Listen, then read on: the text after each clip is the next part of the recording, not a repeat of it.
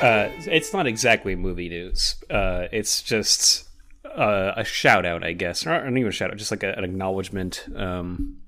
Congratulations to Naomi Watts, who we talk about a lot on this podcast. And if you saw this, she just got married. Did you know who she's been dating for the past couple of years? I had zero clue. Oh, no, I did not. Actually, it's funny because Brittany showed me a picture of her and David Lynch holding hands together and was like, are they a couple? And I was like, I don't think they were. With David, you never know. But, like, with him, yeah, it's a distinct possibility. She was women of all Lev ages Schreiber seem to be... for a long time, though, so, right? yeah, I didn't know about that for a long time. He left her for somebody much younger, apparently. Idiot. Hollywood, man. But no, she's married to Billy Crudup now, as of like yesterday. Oh, I think I had known that they were together. Well, yeah, good for him. Yeah, what a handsome couple, right? Like, yeah, geez. yeah. Him in is it 20th Century Women? He's in, right? He's in that. He's like the house. He's like the guy that like lives with them. I don't know. But anyway, great movie. He's awesome in that, and I'm pretty sure it's him. He's got such a great 70s look that has inspired my own personal look, where he's got like the heavy mustache and the long hair. And like when I saw that in theaters when it came out, I was like, I think I want to look like that. That's the style I want. And I'm going to aspire to be Billy Crudup. Yeah, exactly. Dr. Manhattan himself. Yeah, that's the thing, man. Maybe she saw Watchmen and was just like, you know what? Like, let's... That's for me. Let's keep that in mind, yeah. Well, it was... The conversation with Brittany started because we went and saw Wild at Heart yesterday, and she had never seen it. And she was just kind of talking about Lynch and beautiful blonde women and how he seems to really like putting them in his movies. And just like the whole... Because I was telling her beforehand, I was like, that is probably the sexiest movie of his. Oh, yeah. Yeah, for sure. Blue Velvet is a lot of sex, but it's also like traumatic and demented to a degree. This one's just like hardcore fucking. Well, hardcore fucking in a sense to cope with trauma in a way, right? With Laura Dern's character, like not because it's sexual like, trauma, right? Right, but she's able to overcome it, or like at least like cope with it. And part of it is like hardcore sex with Nicolas Cage. Yeah, it was a great time. I was laughing at a lot of things. It was a pretty full theater, and like I was like, guys, this is a comedy. I don't know if you all picked up on that, but yeah, I love that movie. It does get very dour near the end, I'd say. Like it gets really intense, appropriately so, in a way that I love, but like that only makes the love story better too. Yeah, great movie. Glad you guys enjoyed it. Yeah, and we actually went with another couple friends of ours, and as I come out, I was like, I don't know if you guys picked this up, but he was drawing from The Wizard of Oz. I know it's very subtle when he's saying all of these things throughout the movie. I just want to make sure you picked up on that. Yeah, eagle-eyed viewers may notice, right? All right, well, we got to jump into it because I think there's a lot to talk about. This kind of a mess of a movie. Yeah. Well, for many reasons, but welcome to the Weekly Podcast Massacre. I am your host for today. My name is Michael from Portland, but everyone calls me Murphy. I have a lovely co-host with me.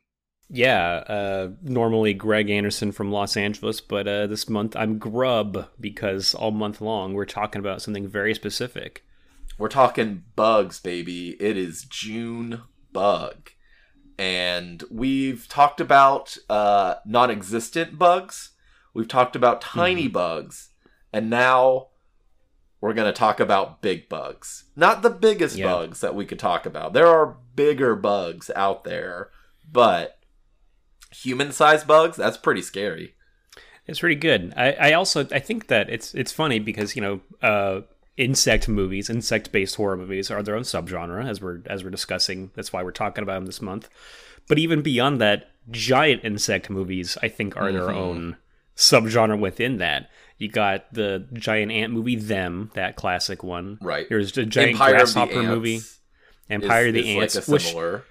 I completely forgot to mention on our episode about Phase 4. the writer partly based it off of Empire of the Ants. Oh, like, okay. Yeah, just it was like it was an inspiration from H.G. Wells, who I had no idea he had written an ant story. That was news to me. Oh.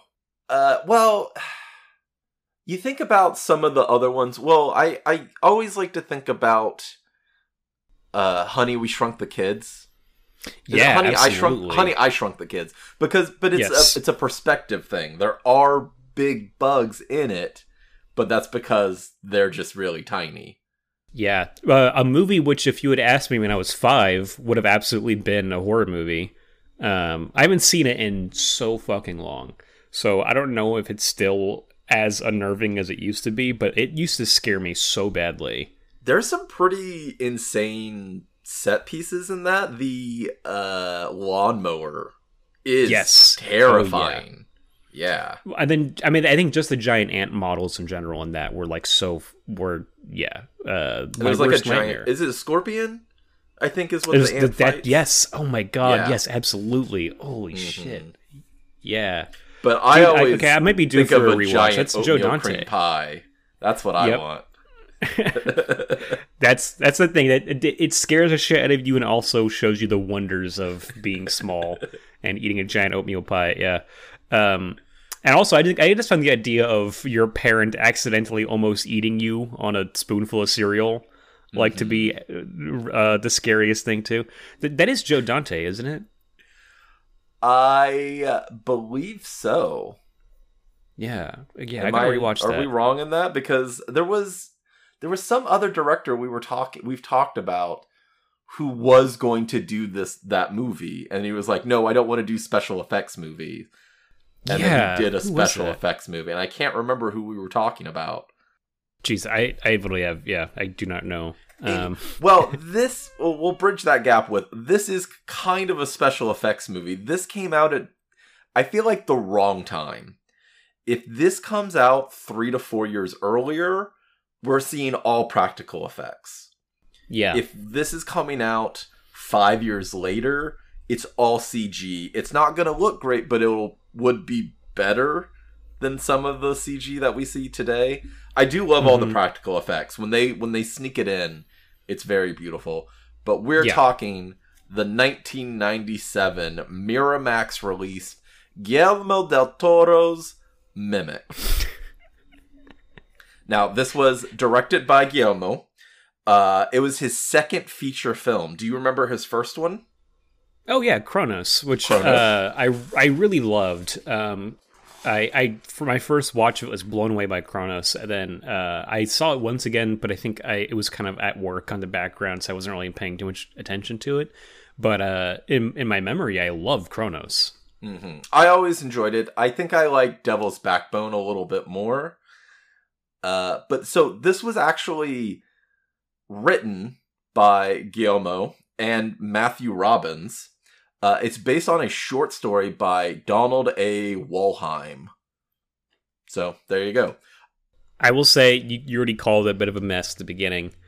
I think a big part of that is, I don't want to say this is the reason, but, Guillermo is a native Spanish speaker. So a lot of the dialogue is super awkward in this movie. Feels like it maybe was run through a translator or something.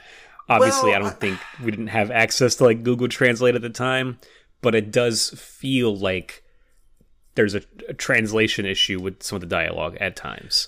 I could see that. You would hope with, I'm assuming Matthew Robbins is a native English speaker, right, that they would have something to do that. The biggest detriment to this is not necessarily even the dialogue. It's just the story and the characters. And that there's not totally really any established arcs that are complete.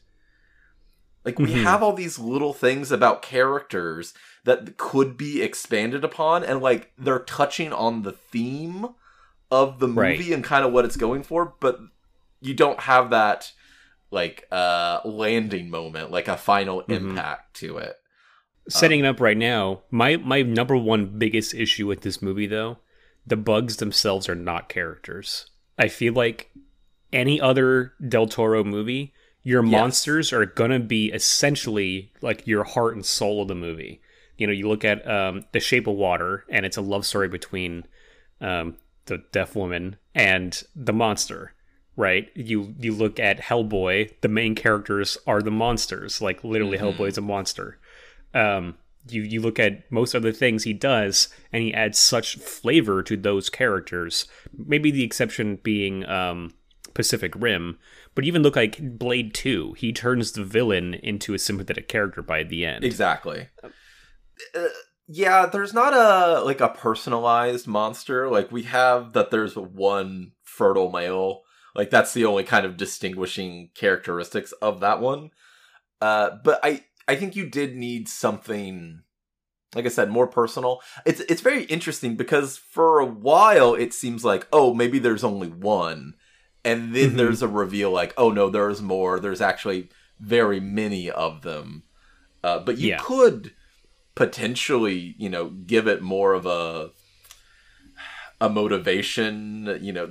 There is a lot potential in this movie. It's just kind of sad that it doesn't come together as well as it could. Let's talk about some of the cast real quickly.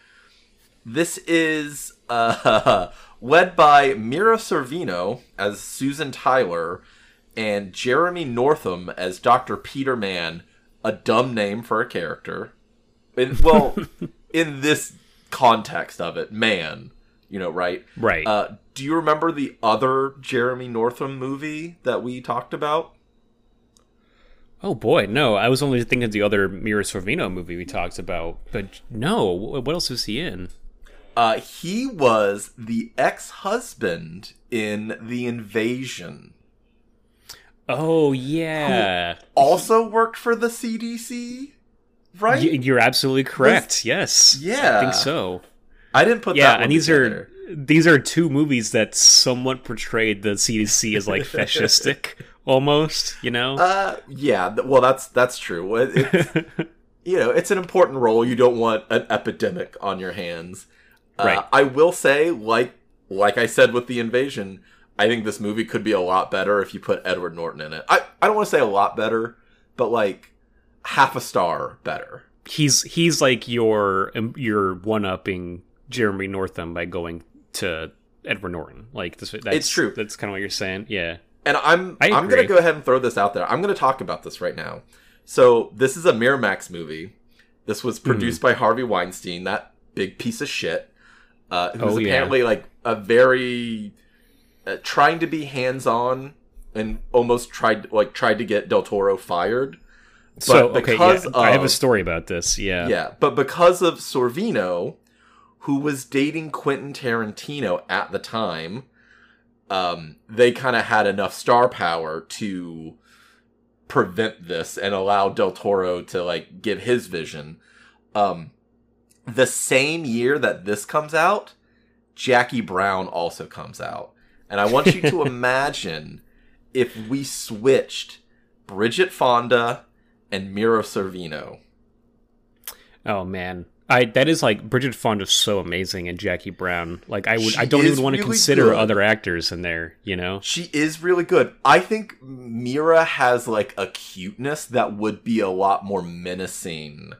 Like, Bridget Fonda is beautiful in that movie, but, I think Mira has that kind of girl-next-door sweetness that you would not expect her character to, like, kind of be a big bitch, To be, like, underhanded like that? Yeah. Yeah, maybe. Yeah. I don't know. It's actually kind of strange, because I read that book recently, Rum Punch, that Jackie Brown is based on, and it's kind of fascinating, because it's a sequel, Elmore Leonard, actually. Right? Yeah, it's an Elmore Leonard book, and it's a sequel to an earlier book he wrote called The Switch. And I don't know if it's just me, but I actually like The Switch more than Rum Punch. I think it's a better story, and it's like a better setup for kind of like a crime caper comedy noir thing. Okay, yeah, that it sort of is, and so that's a returning character. In that story, and in the book, she's actually like 20 years older than Bridget Fonda is supposed to be. Like, she's supposed to be kind of aging out of her sort of like, kept woman sort of persona, where she's like a little too tan. She's kind of gained some weight since the first book. Like, she's kind of like, her looks are kind of starting to fail her in the book. And I so think that's a good Bridget character. Fonda is Bridget Fonda is not exactly the best casting for that. I would say Mira Sorvino looks older than Bridget Fonda around this time, so it might work in terms of like if you're trying to portray the character accurately. I would say it might be better casting, but I don't it's even just think tough that. I think that she could. I think that she could pull it off. Mira Sorvino in Jackie Brown. I think Bridget Fonda would be so much better as a scientist in this role. Maybe Mira just doesn't sell it to me. Yeah, I think mostly the problem with that is it's just the lack of direction in the story. Like that's just I don't think it's Mira's fault. You know, there's much worse performances in this movie. That's true.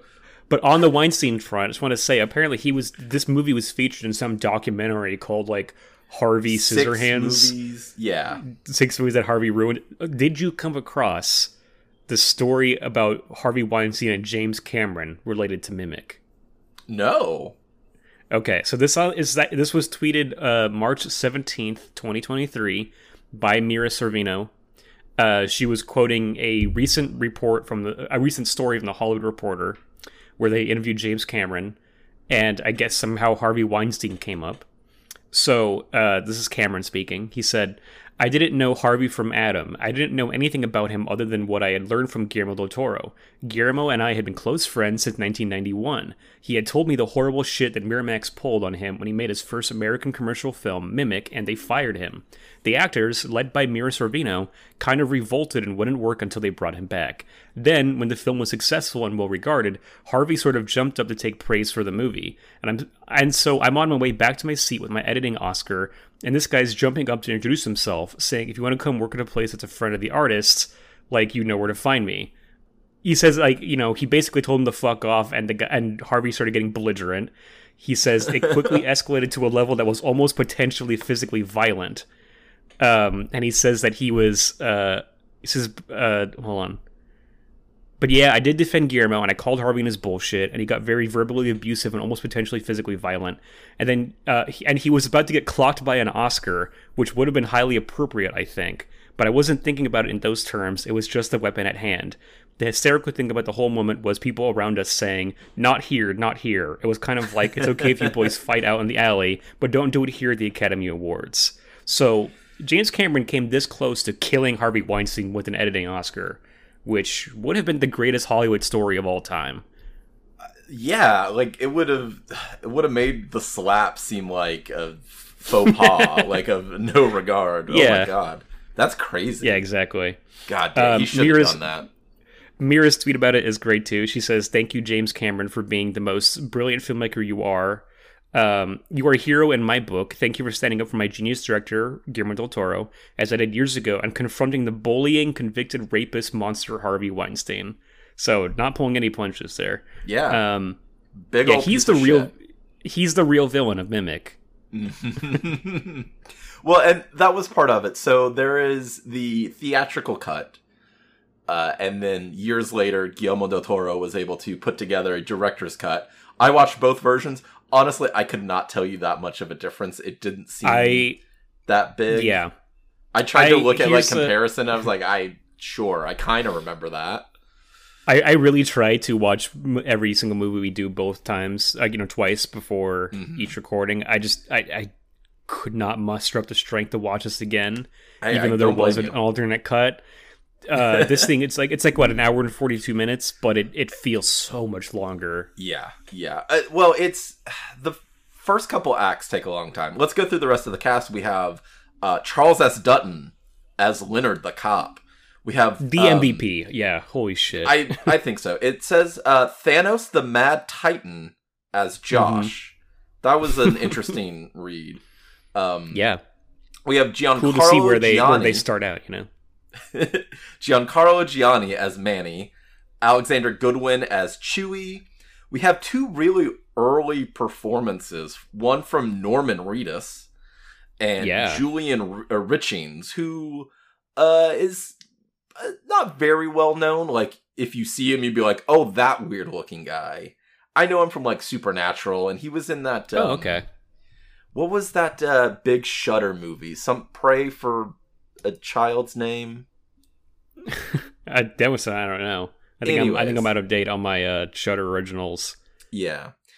We also have Doug Jones as one of the mimic bugs. I should have guessed. Yeah. Known as Long John. This is his first time working with Del Toro, who goes on to, like, be, like, his inspiration. It's like his Andy Serkis to Peter Jackson. Right.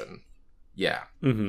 And then we have a special appearance by F. Murray Abraham. Can you think of anybody else who gets that type of credit? A special appearance. I know, that's pretty great. Maybe it's only a special appearance because, like, maybe he wasn't supposed to be in this movie, because I have no idea what purpose his character really serves, aside from maybe, like, 2 lines of exposition. He's like the moral compass of it, but like it's not necessary. But nothing he says has any impact, though. No, it doesn't. Like it's so bizarre. I was so excited to see F. Murray Abraham. I love seeing his face pop up, and I love those pockmarks, like exactly as big as you can make them. When he first appears, he just kind of looks dour during a press conference, and you're like, okay, this is setting up something interesting. And then later, he's like, I was mad at you, but then my grandkids live, so I'm not. And it's like, the world is bigger than a lab. I'm like, okay, I don't know what that has to do with anything. The world's a bigger lab, yeah. Yes, and then later, he's just like, during the autopsy, he's like, look, organs. And then you're like, okay, thanks, F. Murray. Doing here? Cool, man. Yeah. It made me think of a movie from a year later, Phantoms. If you've ever seen Phantoms, how Peter O'Toole is in that movie. But he actually has, like, some acting to do. Like, there's a couple great performance moments from Peter O'Toole in that, where he's doing, like, that classical English, like, I'm going to really sell what I'm saying here. Right. I have a feeling that this is Del Toro's first, like, American movie. And I just get the feeling he wanted to work with F. Murray Abraham. Like, that just seems like a type of guy that Guillermo's going to worship. And so, like, he's going to, like, hey, if I can get him in my movie, I will, even if it's for zero reason at all. It makes sense. So this movie, well, before we get into it, the titles are very good. I saw your Letterboxd review. You recently watched Seven. I did. I have in my notes. This is a 7 opening. Yeah. It's a 7-esque, is what I put as well. And it feels That's exactly what I wrote. Like bugs, but it seems like tearing paper and, pasting a bunch of things. That's very cool. Maybe the highlight of the movie is the titles. That, and then I think some of the production design coming up soon. Actually, sure. I think it's a strong opening. Actually. Well, so the whole idea of this movie is that there was a disease in Manhattan, good for those coastal elites, but it was killing young children, and, Jeremy Northam's character brings Mira Sorvino and is like, hey, I need you to see these dying children so you know what we're working with. It's called Strickler's disease. It's carried by cockroaches, and so their plan is to breed a whole different new type of cockroach with termite and mantid DNA called the Judas breed, which will secrete some kind of foam that brings all the cockroaches to it and then kills them. Yeah, that seems about cool it, plan. right? Yeah, seems like a neat idea. And I think that just really honestly, the opening of this is kind of like a nice directorial flex from Del Toro. I think there's a lot to like about this beginning. Like when you first see the hospital, it's like a really cool pan down, and the way the sheets are almost coming down from like the ceiling of this like super high vaulted room. It looks very operatic. I actually do like a lot of the score in this. And then when you get the close-ups of, like, the dying kids, and then later on, like, you see the guys in the hazmat suits, the hoods in this thing are huge. Like, they're clearly, like, designed to look kind of funky. And then the really gross close-ups of the cockroaches when they're, like, opening up the thing. I think it's a really strong opening. And I have me kind of excited for this. Just, like, I did not know that this movie was a mess at all. I was just excited to watch a Del Toro movie. But it very kind of quickly lets you down as soon as it cuts to 3 years later. Yeah. Well, you get that, like we said, there's the press conference. F. Murray Abraham's very apprehensive about what's happening. We learn that through this process, or them working together, that Susan and Peter have become romantically involved, and but without any romantic chemistry. Oh yeah, apparently they hated each other on set, which you can kind of tell. But we get one of those like super romantic moments where, she's in her slip nightgown and she's looking real hot, but yes, he places her in the bathtub that's already run, and then he gets in the bathtub with all of his clothes on. It's so romantic. It means they really love each other. A scene that Zack Snyder then stole for Batman v Superman. Yeah. And they are trying to have a baby. And that seems to be one of the biggest problems with this movie, is they bring this up. Mm-hmm.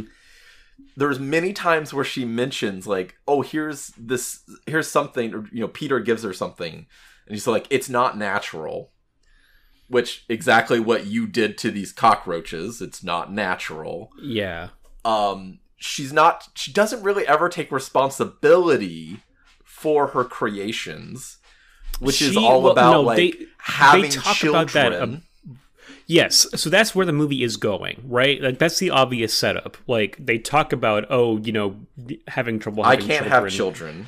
Yes. Right. Oh, the revelation that these bugs started breeding are a new species. You expect any kind of commentary about that, but there's just kind of nothing. They just leave that entirely up for you to make of it what you will. Which, I kind of like when a movie doesn't hold your hand sometimes with themes and, motifs like that. But in this case, you're like, well, how does she feel about it? And you never get a sense of, you need I have some kind of... Right, she just starts killing these things willy-nilly when she can, and there's no sense of, maybe I should care for them because I'm responsible or anything like that. It's just, no, they're monsters, I'm going to kill them, we're going to get out of here. And, I feel like that's maybe one of the things that Weinstein did. It's he was just hey, all this emotional bullshit about having a child, get rid of it. Just make it like an action thriller, a horror action thriller once they get to the sewers, which... Yeah. It kind of does become, and it doesn't really work. The only thing that works about that section is Charles S. Dutton. We'll get to him later, though. He's so good in it. I love the train set piece. That's really cool. Me too. Being trapped in that.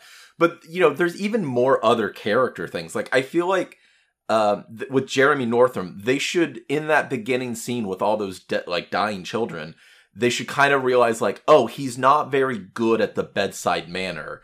And then throughout the whole movie is him getting better at that bedside manner. Even to the point where, him and Charles S. Dutton have their, problems. They bristle against each other. But at the end of it, he could be even supportive or nurturing, or kind of giving him hope. And there's just none of that. There's so many... Yeah, setups without payoff in this movie. He feels like a shitty character through and through. He does not come up as a good guy in this at all. Not really. He's smart in the sense of that he wires the train using his glasses. Yeah. But that's it. Right. So there is a shoe polisher and his autistic grandson. Mm-hmm. It's not really not made clear what he is, but this is Giancarlo. It's like Giannini, I think. Giannini, yeah, that's probably right. But I know him from Hannibal. Royale. And Casino Royale, yeah. He's the detective. He's the Italian detective in Hannibal.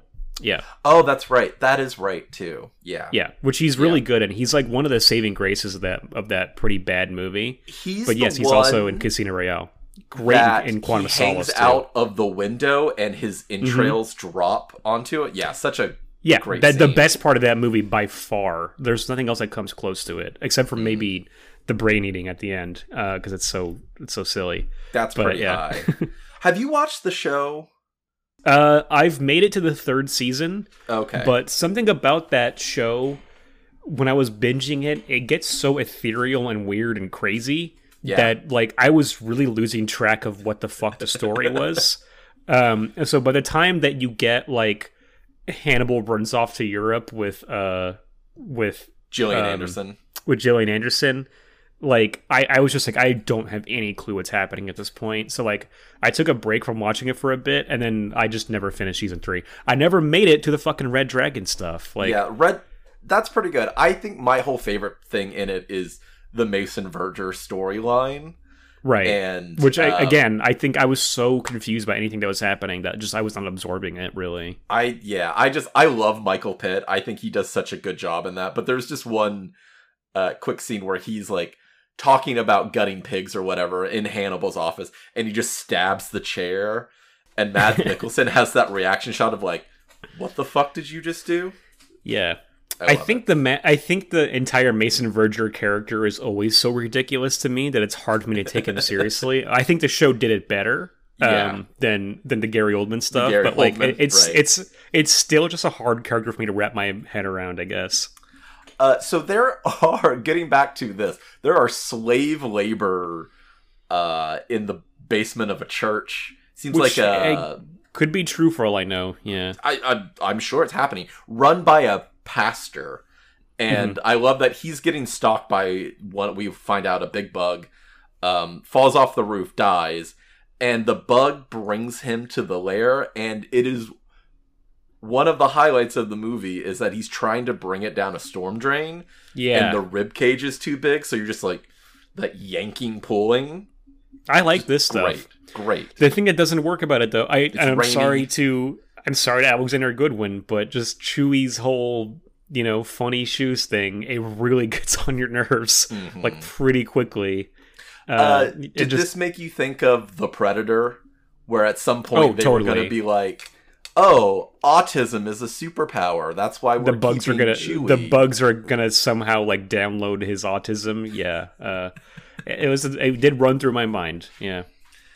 So they investigate this slave operation. I love that they're making jackets or something, and it says "proudly made in the USA."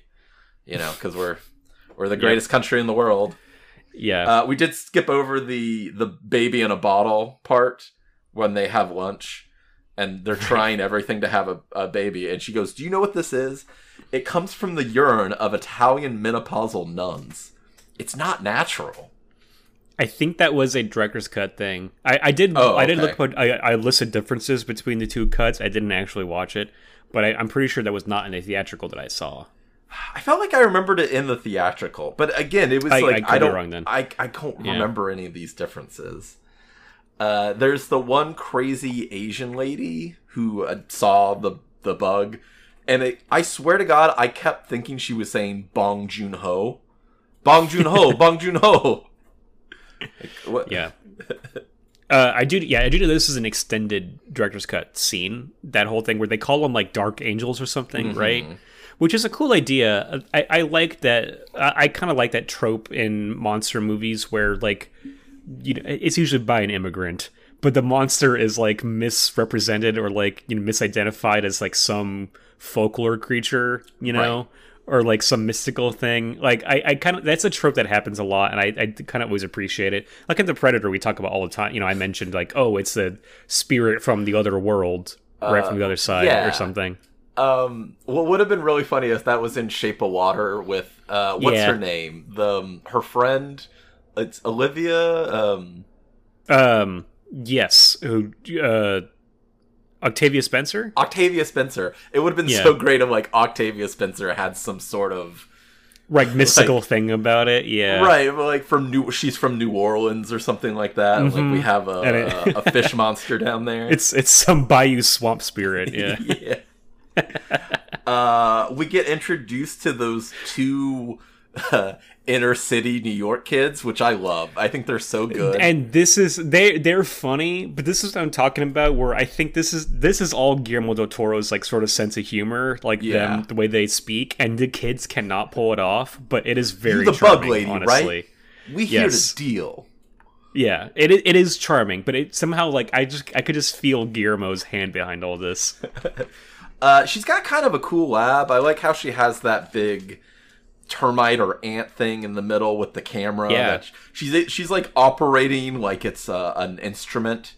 Like she's able just to do it one hand, not looking at it.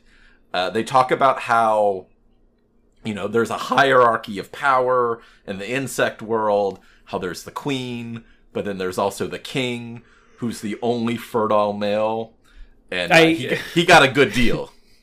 Yes, yeah.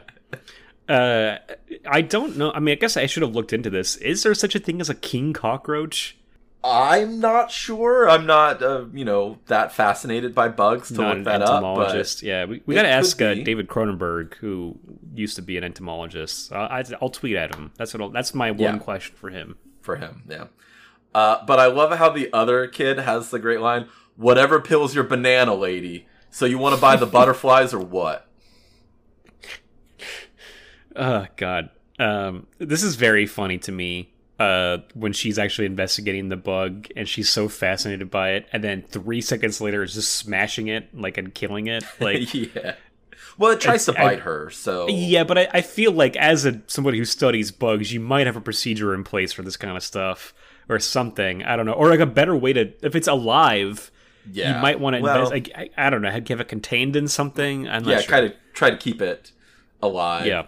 I do love that the box that they have is just a giant cornflakes box, but then when you open it up, there's a little sign that they have made with like colored pencil that says "The Weird Bug," and they're like $1 just to see it. So they're very capitalistic, and I love that Mira Sorvino's like, they're from Alphabet City. There's a lot worse things they could be selling. Yeah, to say, I'm assuming that's the truth. I don't know. The reference to Alphabet City threw me off. I was like, oh, this is taking place in a place called Alphabet City. I looked it up and I was like, oh, okay, I get it. Part of New York, yeah. I had no idea. Yeah. I'm a California guy, I don't know this. It's, because it's usually by numbers since it's the grid, but there's a part at the top that's A Avenue, B Avenue, that kind of thing, yeah. So this is all being intercut. I think this stuff's intercut to them still investigating the church. Yes. And we have the part with Josh Brolin finding shit on the ceiling. Mm-hmm. Which I like Josh Brolin in this. In the poop. Yeah, he's pretty good. He's pretty charming in this. I think he really does the most he can with his lines. I'm sorry, however, some kind of name I'm not recognizing. Was he's saying it? Oh, yes, right. Thanos. Yeah, Thanos is good in this. Okay, yeah. Yes. Before the chin lifting surgery that he had. Chin lifting? Well, as we've been talking about all the CGI, it is pretty remarkable that they make like an 8-foot tall purple guy into, a regular man-shaped package. Exactly. I was trying to think of the term for getting like the butt implants. I was going to say a Brazilian chin lift. Oh, the chin thing? Yeah. Yes. Yeah, but multiple of them. Mm-hmm. He got multiple Brazilian chin lifts, yeah.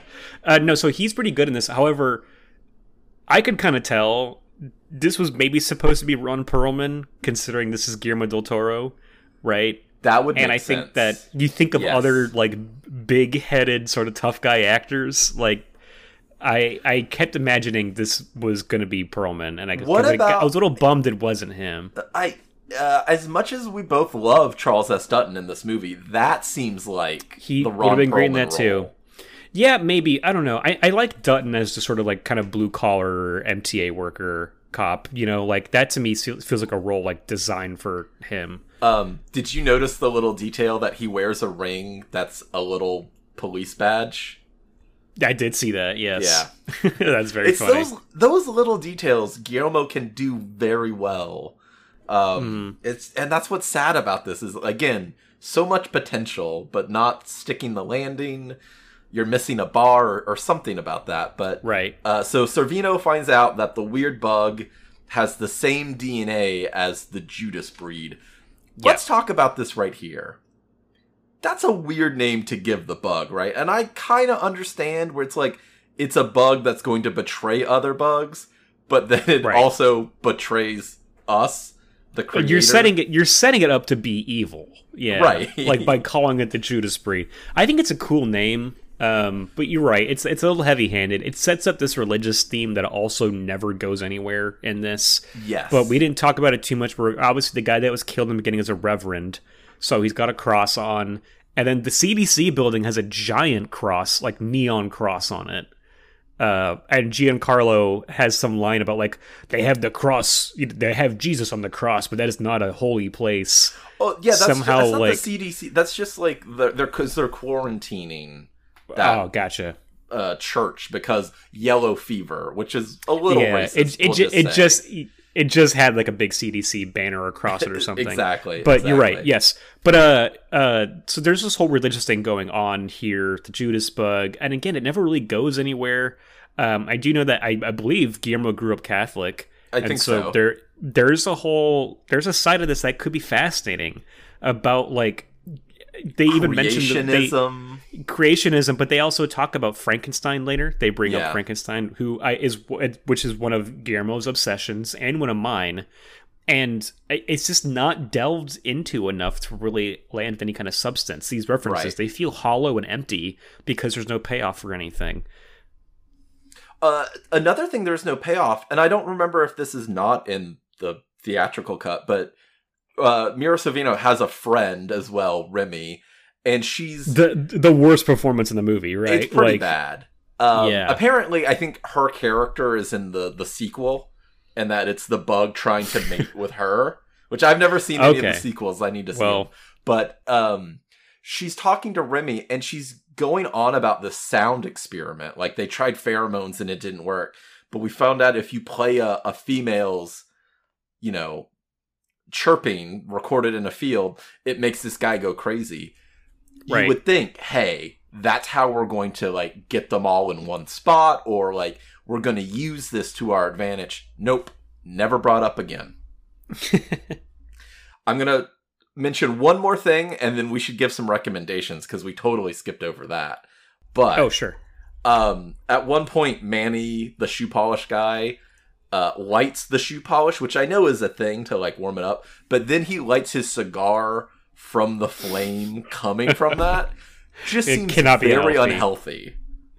Jeffrey Tambor in Hellboy really bristled at that scene because I don't know if you remember, but he's got a whole like cigar lighting thing. Right, it's all about matches.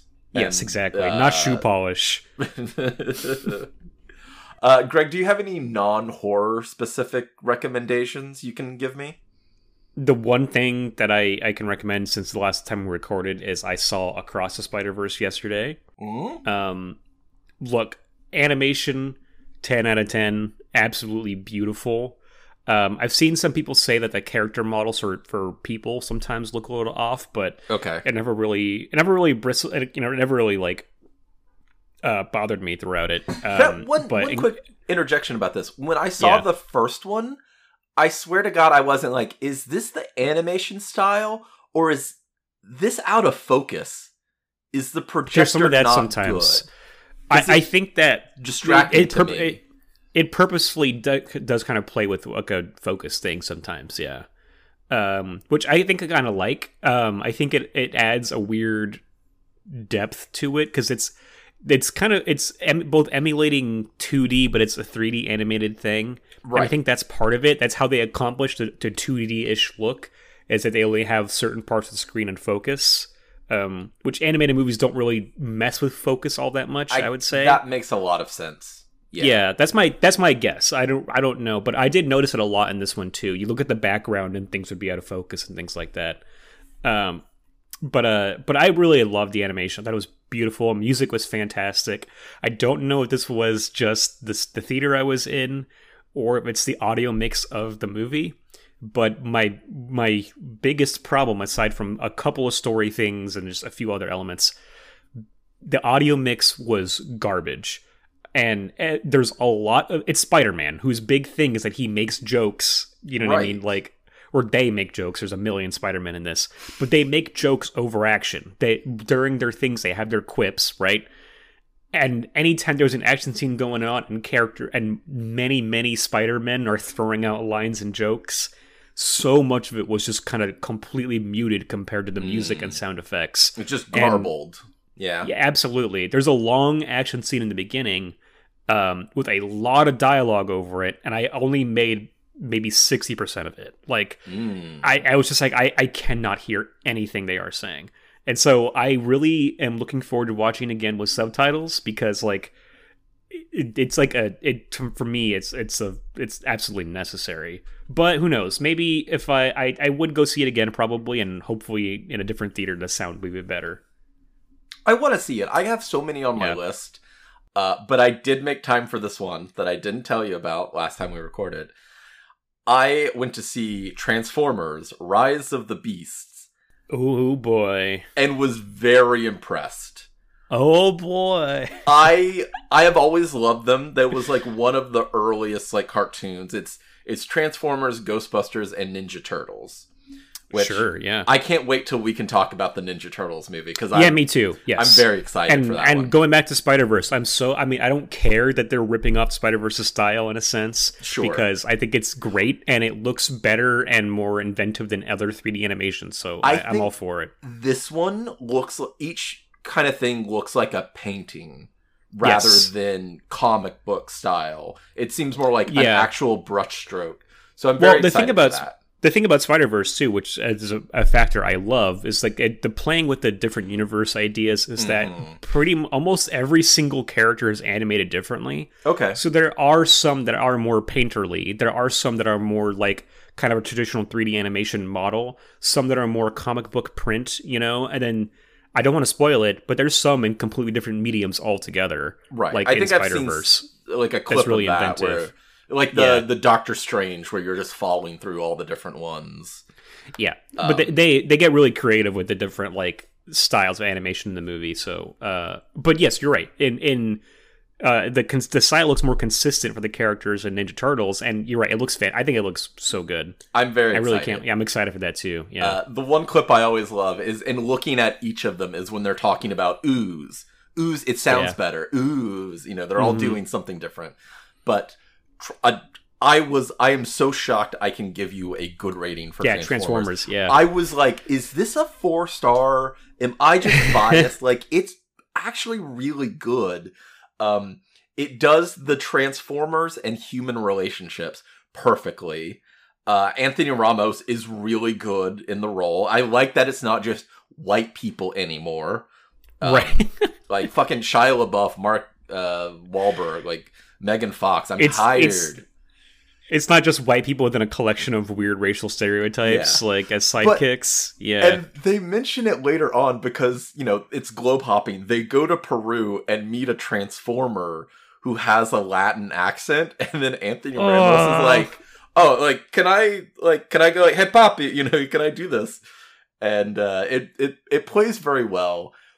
I did not think I would actually like Pete Davidson in anything. Wow. I was laughing at almost every single line he had in it. All right. Well, maybe I got to see it. Exposition very well. Because, there's a part he's like, what? You guys are like some kind of giant robots? And he's like, nah, dude, we're aliens. Like, just... He plays it perfectly. I do have a friend that I play pinball with that worked on that movie in post-production. And like a couple of months ago, like maybe like a month and a half ago or something, like we were asking him in our group chat of like, hey, you gonna make it to this thing? And he was like, nah, he's like, I kind of have to like lock down for a little while. We're trying to really get this, like get, some projects done. He was like, if you guys want to see Rise of the Beast on time, like I don't think I can come out tonight. And then someone in my thing was like, take your time with that one, actually. I think we're good. You could probably skip it to play pinball. Hey, if it paid off, it paid off. It looked great. And it's always been one of the things from the first movie, like, I can't tell what's happening. I really could, feel that action and you see it. And the, like, geography or, the landscape. Like, you understand where characters are, what's going on. I was kind of high... But there was a very emotional scene, and I was like, "Oh no, that's not just me, right? Like this is an emotional beat of the movie that they're doing very well. They're handling it perfectly." Yeah. I would be interested to see. I'm sure you're gonna go. You're like, okay, 1.5 stars. This is bullshit. I haven't seen any of those since Transformers 2, which I fucking hated. A Revenge of the Fallen. Yes, but when I'm driving around LA now, there's posters or billboards for Rise of the Beasts everywhere, and every time Yeah. I do see the giant robot gorilla, I do kind of get a little bit of like enjoyment out of that. So Back to GDT, you know. that is Mr. Ron Perlman. that's right. Yeah, I just learned that like yesterday. I was like, oh, The that's Shell cool. Yo is the eagle. Like it's crazy. But I Fantastic. would suggest seeing Bumblebee. I really did enjoy Bumblebee. I would say Bumblebee. I've heard that is was like good. Yeah. the second. Like I think this is probably the perfect Transformers movie. Bumblebee, and then all Great. the rest they're pretty bad. They're really bad. Yeah. All right, well, let's get back to Mimic. There are. So, did we talk about? Yeah, the DNA is the same as the Judas breeds. Yeah. Oh, This is where they start we going into left the it off. subway.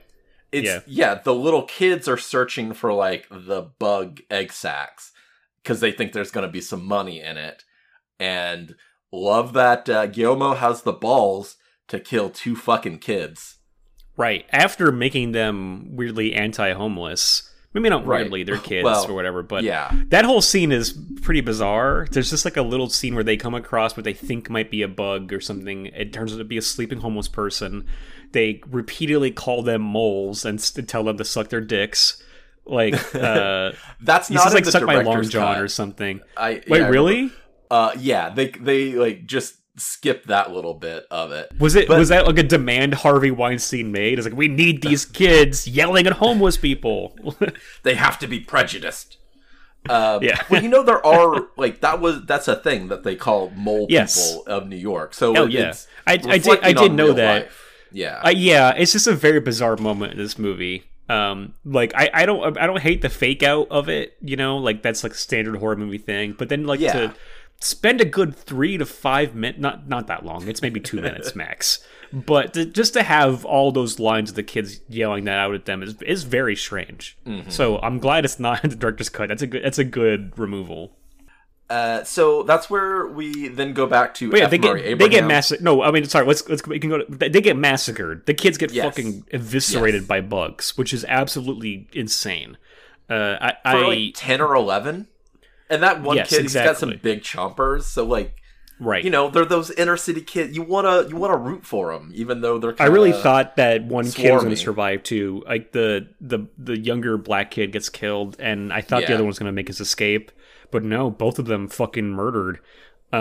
It's interesting because you know when I saw Del Toro talk after that Pinocchio screening a couple months ago, and he talked about how in his movies he always wants, like when he worked at DreamWorks, they called him Mr. Death because like he always threw out for every project he worked on, what if the kid dies at the end, or like what if this character gets killed?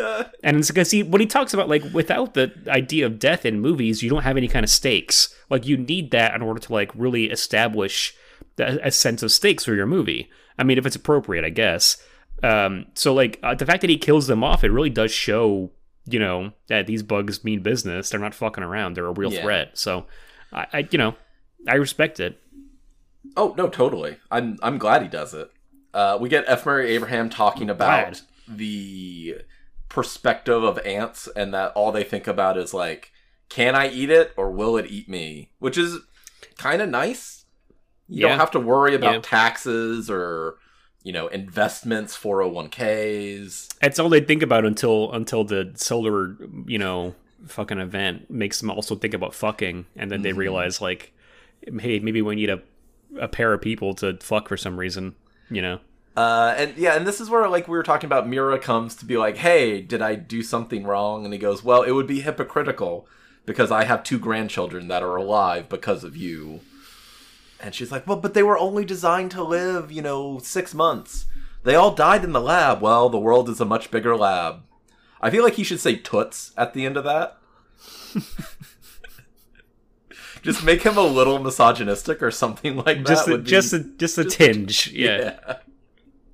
I love him. I had a screenwriting and like filmmaking professor when I was in college who was an actor and did a couple small roles, you know, like in projects and things like that. And he was doing a Friends movie, and they actually managed to get F. Murray Abraham cast in their movie too. And so my professor had a scene opposite F. Murray Abraham. Wow. And like was very intimidated. Obviously, it's just like this guy's a legend, Amadeus and all that. And was very nervous, and he was like, my nerves were coming out in my performance. And in the scene, I was supposed to be angry with him. It was supposed to be an argument. And it's just like, he could feel he was not selling it.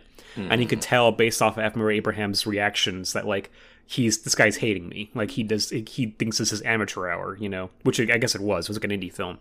So, like, he's like, after, like, maybe 5 takes where they just don't get it. And, like, Abraham is getting visibly, like, impatient.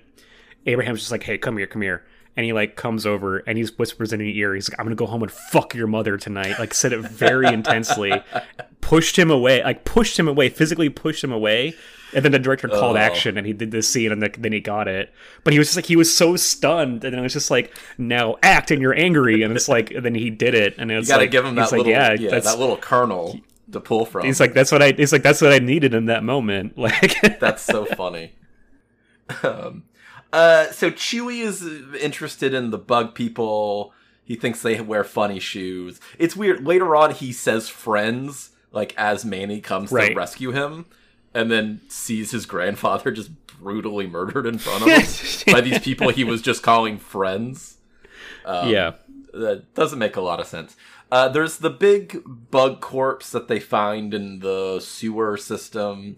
Norman Reedus shows to Mira Sorvino and Remy. I do really like the Polaroid bit. Like, that's an interesting way, like, a nice puzzle pieces coming together. Of you take them, but you have them later and you're kind of looking. She's, like, trying to put them together, but, like, you have to fold it to make it look right. Her introduction is so strange, though. It's like, when she's, like, taking pictures of herself crying because of a date that went wrong, I guess. Yeah. Well, that's another director's cut thing. I was reading a difference. Right. In the theatrical, she says, as she was coming out, they were, like, pouring a sedative in her drink. Right. And then in the director's cut, it was that, on the 3rd date, he tells me he likes to wear women's panties. It's like, well, compared to, like, trying to drug you, that's not really the worst thing, is it? Right, exactly. And they, like, call him a pervert for that. But it's like, look, if it's a harmless kink like that, who the fuck... Yeah, I mean, Guillermo, why... What the hell, man? I do like Norman Reedus. I think he's funny in this for the 2 seconds he's on screen. He plays bass in my band. Yes. I like that. I like that he calls it a lobster. Yeah. But yeah, I didn't know because I watched Blade 2 for the first time a couple months ago. I hadn't seen that, and Reedus is in that as well. That's right. Did not know that he was a regular collaborator with Guillermo, which means that in Death Stranding, when they come back together and they have their emotional friendship in that, like it's gonna, I'm gonna have to replay Death Stranding, and I'm gonna like feel it even harder. Yeah. Maybe I'll play it for the 4th time. There you go, man. Yeah, I never finished the director's cut. I gotta go back to it. I spent too much time playing that game. God, dude, I'm so excited for the second one. I'm gonna be so sad if Guillermo's not in Death Stranding 2. I don't think he is. I don't know. Well, no, I don't think Nicholas Winding Refn is. Okay. Well, but I'm not sure. He was a pretty minor. He was he was. I guess he wasn't that. Anyway, this is not Death Stranding talk. Mm-hmm. Yeah.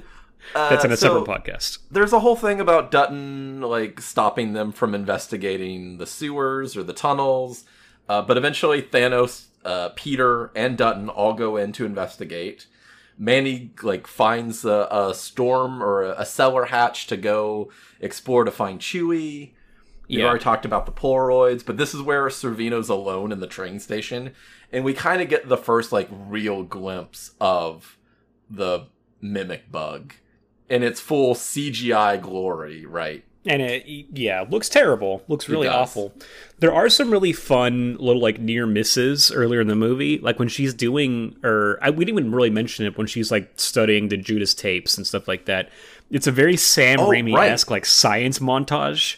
Like, it makes me think of Spider-Man or Darkman when they're doing, like, their science work. And it's, like, a lot of, like, superimposed, like, notes of, like, equations, like, kind of like floating across the screen. Shots of them just, like, looking at a pad or something. Yeah. Right. But during that whole scene, there's a bug on the ceiling watching her do all this, which I really liked. That was a really fun little, like, near miss. Another thing where they could have, like, tried to integrate, like, they understand Yeah, that or they view she's her their as like the mother, the queen. Right. Yeah, exactly. Yeah. So but there's that, and then when they're investigating the locker room the first time, like I think Peter drops a flashlight and he's like reaching for it, and there's a bug like Right inches away there. from his hand. I really like those little fake out moments. Those are fun. But then when you actually see the thing, yeah, as soon as it's revealed to be full CG, all my excitement just like drained out of me. I'm just Yeah. like, oh. We get, I mean, Especially since there's a lot of practical effects, but right. yes, when it, and not only turns that, but to they're done. blarb. It's They're done horrible. by Rob Bottin, who did like The Thing. So Oh, not just okay. practical effects, but like expert level, Yeah. craftsmanship coming Yeah. from Rob Bottin. Like they do look great, and then the CG just like totally. Yeah, I saw your Letterboxd review saying you saw Blorp in here too, which is Yeah. I laughed at that. Pretty Yeah. good. We haven't even talked about how the whole idea is that they mimic their predator, and that they have designed like it looks like their hands that they just when they cover their face, it looks like a human Right. feature with eye sockets and a nose, mouth, kind of thing. When you see it out of the Polaroid, it looks kind of cool, but it doesn't really like translate. I'm like, who would ever fall for that? Like that's It's at dark at night. It's just meant to be like, oh, it's this guy in a trench coat. that's kind of whatever. that's kind of a letdown of a mimicry. When I saw that the Yeah. plot was that bugs evolved to mimic humans, I was throughout this whole movie, I kept waiting for Giancarlo to reveal he was a giant bug, and that's why It's like Chewie was not Chewie's afraid of that. special, right? Yeah, exactly. I kept expecting a character to reveal like, "Hey, I'm a bug man," and they're going to transform at some point, but nope. So as they're investigating the tunnels, there's a great part where Charles S. Dutton sees one of the bugs and automatically just stomps on it. That's so good. Great. Yes, he's great in this. They find another like egg Did you see sack the thing size hanging of off that the thing? ceiling. Yeah. Yes, no, but it's like, oh, did you ever see anything like this? And he's like, what the hell do you mean? He's like, no, of course not. He like goes off on this profanity-laced rant about it. It's like, the fuck you talking about? Just like, oh, he's brilliant. I really love him in Alien 3. He's Yeah. like far and away one of the best parts of that movie too. Is his name Preacher in that movie? I that sounds right. Yeah, I think so. So this is where, him and Peter get separated. They fall down. Thanos is there. I love Thanos is like, I don't know how to get back, and he's like writing it on his hand. He almost makes it out. Great. Yeah, He almost makes it out, and it's actually a really good death scene. this is him. the best death. Yeah, Yeah. Mm-hmm. You get all the blood coming out of the mouth when you don't see what's happening. You just see the blood coming up. He's getting attacked, and you're hoping for 1 second that he's gonna be okay anyway, and then blood shoots up, and like blood just running out of his mouth. He's just and gonna then Thor snap. steps in and then all- decapitates him. Yeah, Yeah. It's kind of it does get a little It takes you out of the overkill, but- moment, kind of.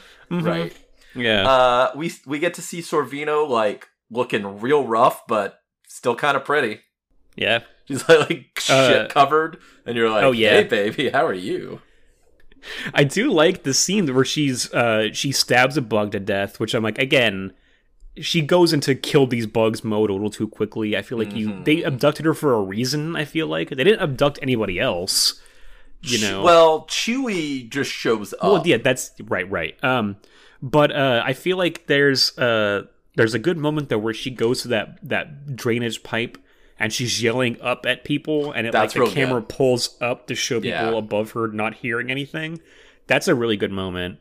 I do like the Chewie thing too, where he's got the weird clicking thing he does, with the spoons, and you get the sense that's how he's communicating with the bugs, which I do like that. I wish there was any kind of purpose to it though. Really, there's not. Well, as Manny says, like, he can imitate anything. And just imagine, like, we're a species, we find a very small, weird-looking thing, and you just go, hey, and it goes, hey, back. And you're like, are you lost? And it just goes, are you lost? Like, it's right, really- yeah. It's just repeating everything you said to yourself. To a point where you're like, well, I guess it's intelligent, and I should bring it with me, but it's just saying everything I'm saying back to it. Right. All of them come together. They're trapped in the train car.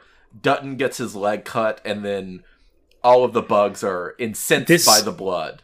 Great. This whole sequence though is fantastic. Getting to the train car, like crushing they the kill bug one of them. in the door, And then him unloading into it screaming is great. Yeah. It gets like cut in half by the door. It's still alive and attacks him, and he shoots it more. Like, and then his whole panic afterwards of like, I put 2 clips in that thing and it was still coming at me. Like I seriously can't say enough good things about him in this movie. He really is great. like the lifeblood of it for like a good 20 minutes. Yeah. So Servino starts doing like an autopsy. We find that they have lungs now, which bugs apparently do not. Right. I wasn't aware of this. They say that limits their size, so that's why they're so small.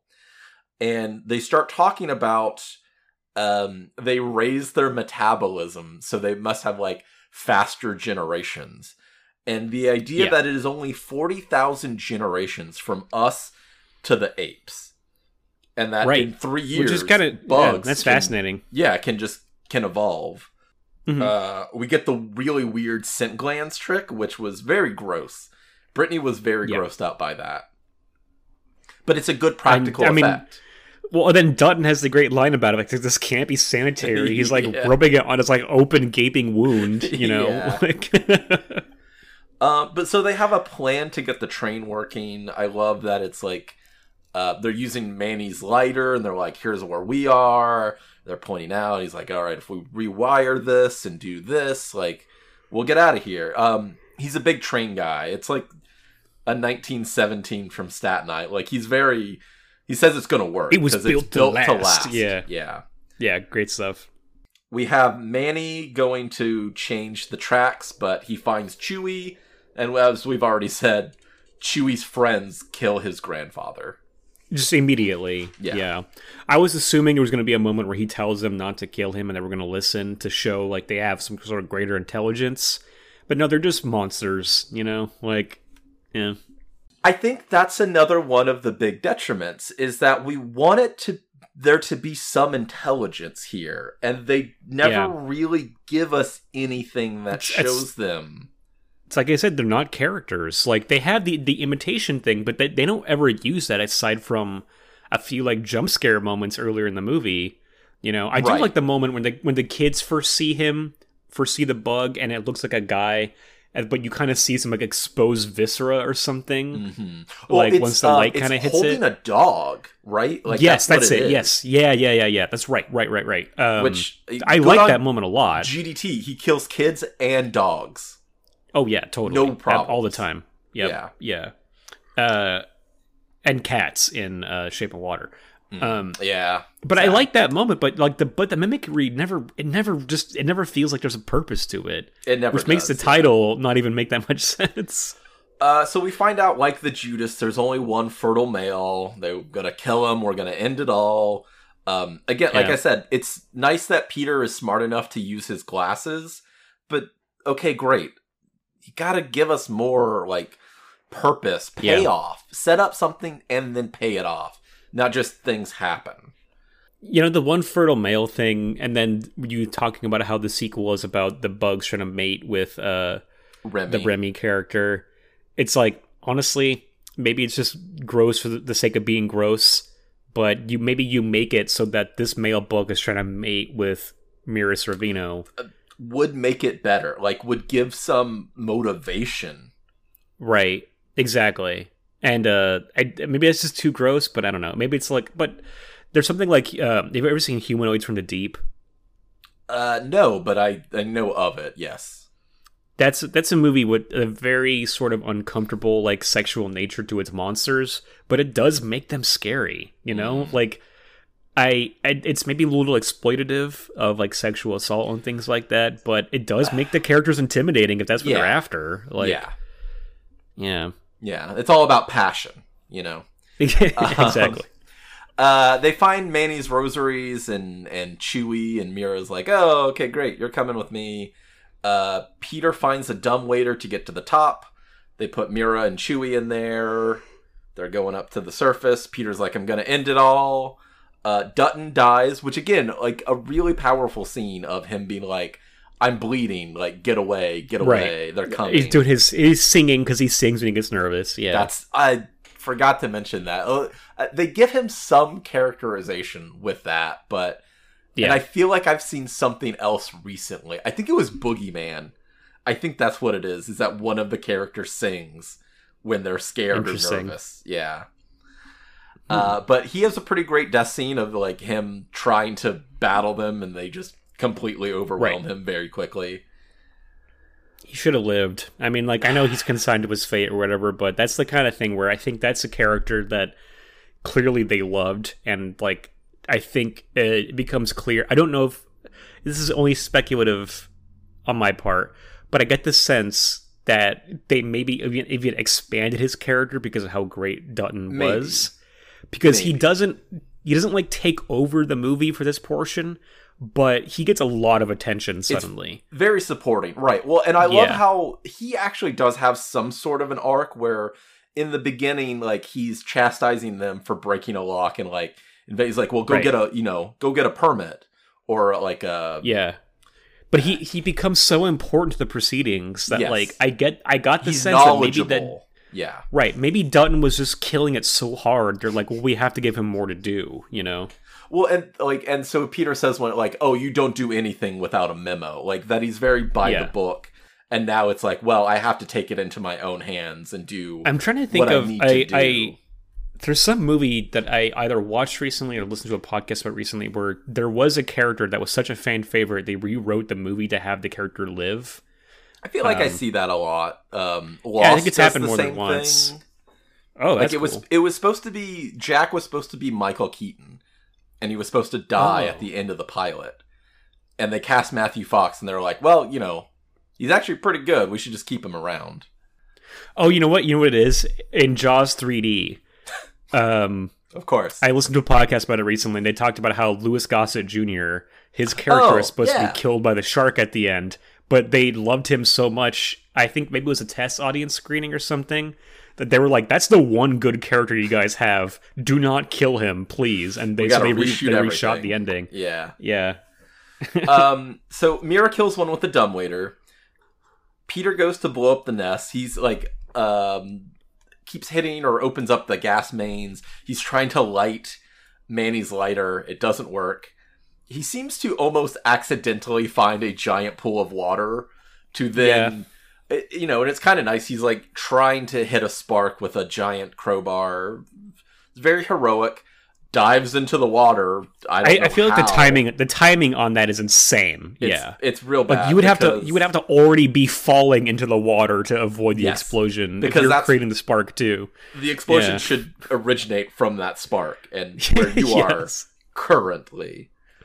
Yeah. But then we get the king, the male, is... Well, when the explosions go off, you see like sewer lines exploding all over New York, which I thought was just kind of hilarious. It's very funny. Like all the destruction that Peter causes with this. But we do get some good explosions and like cars flipping and stuff. Like I do like that. Yeah. I always love that manhole cover just like flying up into the air and clattering down. Exactly.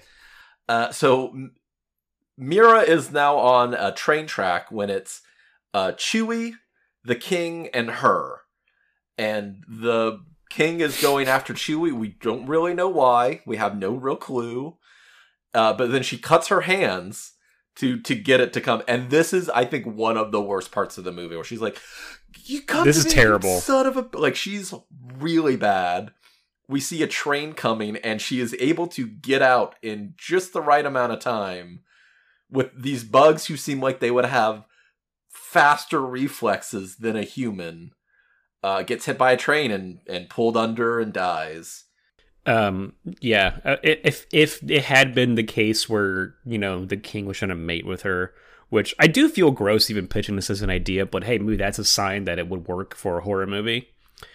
If the king was trying to come after her at this point, like, the also thing is you could have it serenade her with "Love Me Tender," you know. That would yeah. He's saving that for his wife. Yeah. Dude, if it was called the king, if you make them talk, give the king an Elvis accent. Little sunglasses and like big sideburns. Yeah. This movie is a stone cold classic. 5 out of 5, right. It's like its antennas are in the shape of a pompadour. This writes itself. Yeah. We didn't even mention that like they were trying to get pregnant and apparently did get pregnant, but Mira Sorvino didn't know she was pregnant. but Jeremy Yeah. Northam saw the test in the toilet or in the garbage can, and has been trying to tell her, but she doesn't know. Yep. Might have been the reason why they didn't kill her. Would be a reason why it would be bad to try to mate with her because she's already pregnant. Like, there's just a lot of left up in the air. But Right. F. Murray shows up and says, well, there's no survivors, human or otherwise. And then we see Jeremy Northam walk up from the stairs. There's no way there's going to be a unfazed. Mimic 2. Yeah. And they hug and says, we're having a baby. And then we see Chewie also hugging them. So now they're going to have the autistic child and their new child.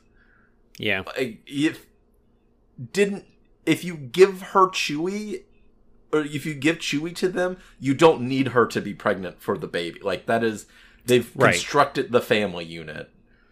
And Yeah. it's, let's give some final thoughts. What do we want to rate this out of? It's so hard because there is a lot of great direction. There's a lot of cool practical effects. A lot of the acting You not could great. you could rate it out of funny shoes. Yeah, I think so. Well, did we even talk? Like, he has an encyclopedic knowledge. He's able to Yeah. say how big the shoe is. He what sees it's made out of, he sees an old Chinese man fall off a building and splat on the sidewalk, and his like response is like, wingtips 19 blah blah blah. I'm just like, oh, okay, cool. There's something wrong there. Yeah. Funny shoes is not bad. I was thinking like spoon. I don't even know what you would call those.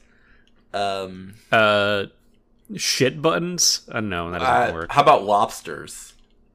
There you go, lobsters. Lobsters. Yeah. In honor of Norman Reedus, we're talking lobsters.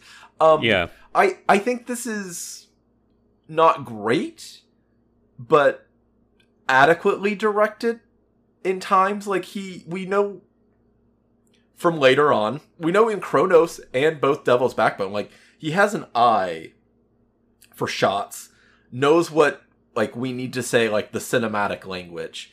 It probably seems too many cooks in the kitchen. Harvey Weinstein, that big old fucking piece of shit without a dick. Like, he ruined something, probably. Like, there could have been better stuff here, but who knows with what he did. Like, we've talked, it's poorly written. The story, the character construction doesn't pay off for what they need. They should have had her be more motherly or be conflicted about being a mom in the sense of the responsibility you have when you give something life. And they never fucking strike on this at all. Making Jeremy Northam a bad doctor. Like, brilliant, but not great at being a doctor to humans. And then having to overcome that. Like, it's like Indiana with the snakes. Like, you have to set something up, give them a character flaw or detail that then you, like, keep commenting on until they've resolved some issue or they've solved something due to their character traits. They like overcome it in some capacity. Yeah. Exactly. Like, I Right. have to, like, man up is not the, best term, but, like, you have to, Yeah. have to grow some balls. That's not great either. You gotta have some guts. Yeah. Everyone except the leads are pretty good in their roles. I think that's the biggest issue, is that Mira Sorvino and Jeremy Northam. You didn't like Remy. She's not in it enough. For me Not to, in it like, enough, but she really has hate her. one. I can't even remember what the line is, but she has one line read that is so fucking bad. It's when the papers are scattered all over the lab. Oh, your And papers. it is like the most. It's just like Yeah. the most disinterested, like Yeah. unattentive sort of delivery. Yeah. But it potential, and it's there. There is a kernel here that I wish had been mined properly. Again, 3 years earlier and no CGI stuff could have been a lot better. Yeah. I'm gonna go 2.74 lobsters. And a lot of that, again, is just Guillermo's direction. I think there are some really great shots, and concept designs, because I mean that's what it's all about. You know, we've talked about the very early hospital and all those weird looking beds, and it's a striking imagery. That's what he knows to do. He needed a better story writer. He needed maybe a bit more of an English lesson beforehand. Maybe. I don't want to say that's entirely it. I have seen other people that kind of say, though, that like a lot of Del Toro's best writing is whenever he's working in Spanish. Because I just think he's got a better handle. I mean, he speaks English great. Like, when I saw him speak, obviously it was all in English and it was, completely comprehensible. This is, I almost said 35, but no, almost 30 years ago. Yeah, it's like 26 years at this point. Yeah, exactly. So yeah, I agree with a lot of what you said. There's a lot of potential here, either for some sort of deeper exploration of like this sort of Frankenstein story that's going on and how it relates to religion, because there's all these religious elements around, how it relates to motherhood, and this idea of, your creation growing beyond its means and things like that.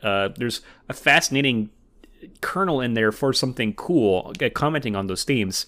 It's not that, though.